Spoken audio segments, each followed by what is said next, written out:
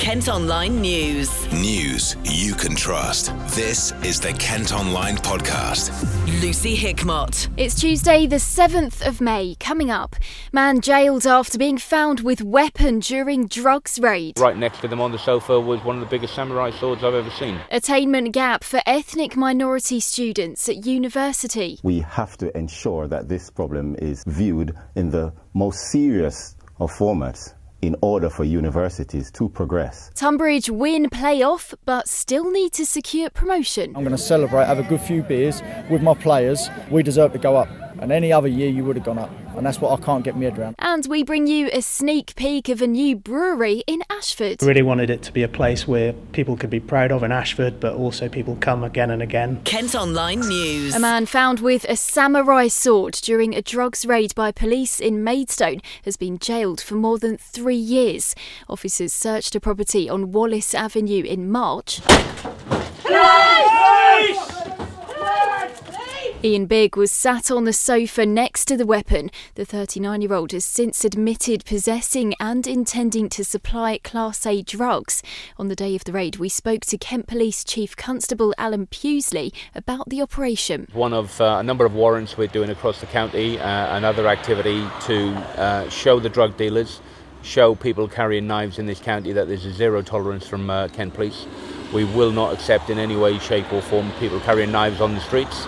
And therefore it's a dedicated response to dealing with violent crime. We've got some county lines problems, people coming out of London thinking they can sell drugs in our local community. We have to keep Kent a safe place. It is a safe place, but I'm not prepared for this violence to go unchallenged. If you're carrying knives or carrying drugs in this county, you will be dealt with and we will put you in before the court. The court will decide what to do with you. I hope they send you to prison. A woman's been sexually assaulted by 2 men who grabbed her while she was out jogging in Maidstone. It happened in the Cave Hill and Strawmill Hill area of town late at night on Sunday the 28th of April. Both suspects are described as white and were wearing dark clothing. One spoke in a foreign accent and had a tattoo on his lower arm. More needs to be done to reduce the degree attainment gap between students from different ethnic backgrounds at university, according to a report. The study by the Universities UK and the National Union of Students has found 13% more white students are getting first or upper second class degrees than black, Asian or minority ethnic students.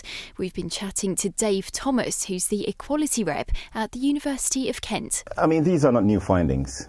The degree attainment gap has been in vogue for some time, and we must say, first and foremost, that 13.6% represent marginal gains in improvement in these gaps in respect to the previous year's results.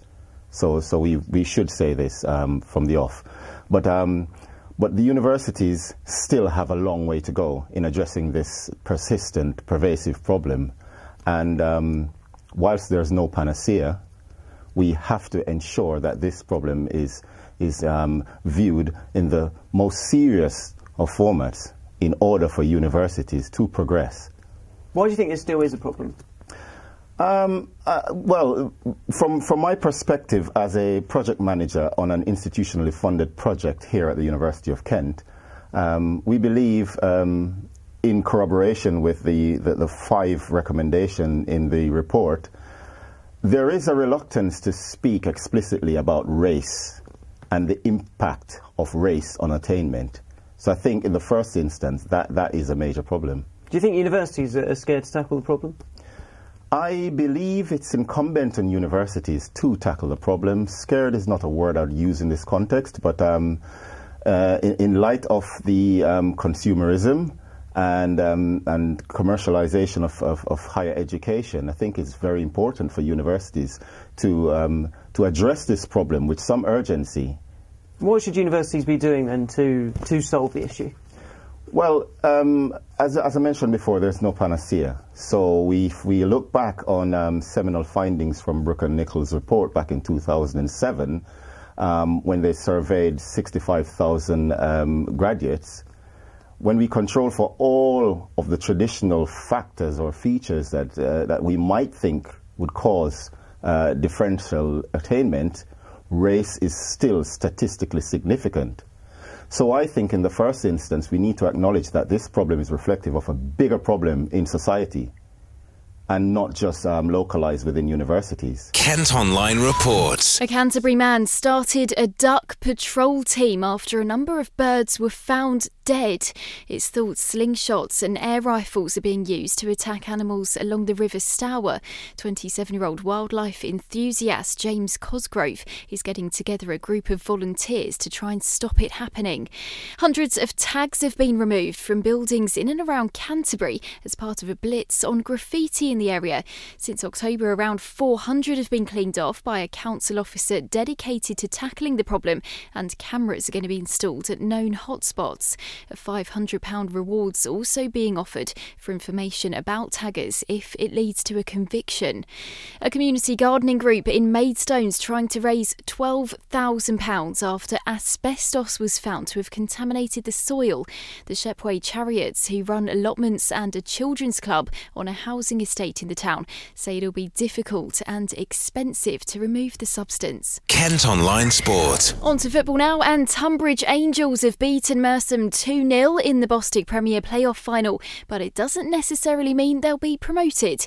More than 2,000 fans made the trip to Longmead on Bank Holiday Monday, and kick-off was delayed for 15 minutes because there were so many people queuing to get into the ground. Despite winning the game, a league restructure means they still need to beat Met Police on Saturday to go up into the National League South. Tunbridge boss Steve McKim's been giving us his reaction to the game. Amazing, I'm so proud of the players and staff. The club put on a good day today. We deserved it, mate. I don't normally say that. I thought we deserved it. We've kept a lot of people. We've kept them from long range shooting. They've got in a couple of times around the back, but listen, it's one of those. Dissect the game, talk about the game. At the end of the day, the result's 2-0 and we won, and we've got another game to go next week. But in my eyes, we're promoted because it's the first time in 16, 17 years, how long the playoffs been going, that we have been the fall guys of it. And I find that absolutely ridiculous. But it is what it is. In terms of the day itself and how much of an atmosphere it was, I've not seen a day like that here probably since the last playoff final.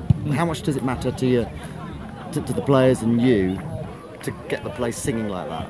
It's brilliant. I told you on Thursday, the amount of people that come behind the ground and sing and chant, it helps the players so much. It really does. We was up against it at Haringey and they pulled us through it. Today we was in front and we stayed in front and we looked good on the counter-attack and they sung with us and they stayed with us. It's brilliant. When you get a crowd like that, the players buzz off it, absolutely buzz off it, and the players can't hear you talking, which is quite good for them because they can't hear me screaming and shouting. But in general, it's one of those, look, I'm very, very pleased and happy that we got over 2,000 here and we won the game. Terrific work rate today. There must have been an exhausted set of players after Thursday, but you wouldn't have known that. They gave everything. I go back to game plan, and our game plan was what we set out to do, and it worked. And that's all I can say. I don't, not individuals, the whole squad, the whole staff, they got us that today, and it's amazing. I'm so proud of them. What chance have you got in the final, do you think, against Met Police? I'll worry about that on Tuesday or Wednesday, mate. I'm not even looking at that. I'm looking at today. I'm going to celebrate, have a good few beers with my players, because, like I said, we deserve to go up. We deserve to go up after today's performance. And any other year you would have gone up. And that's what I can't get my head around. I can't have that. But what we'll do is we'll celebrate in there. We're going to have a few beers. We're going to enjoy it. Go in the marquee, have a few. And then I'll worry about it in a day or two's time, because nothing can happen, nothing can change now. And finally today, we've had a sneak peek inside a new brewery in Kent ahead of its opening later this week. Tenterden-based winemakers Chapel Down has launched its first range of beers called Curious Brew.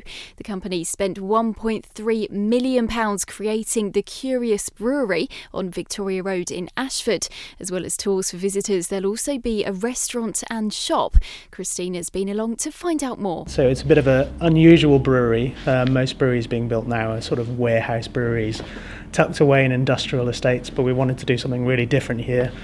So we've built our Cathedral of Brewing, and for those that come to site, they'll be able to see it's a really, really sort of nice building.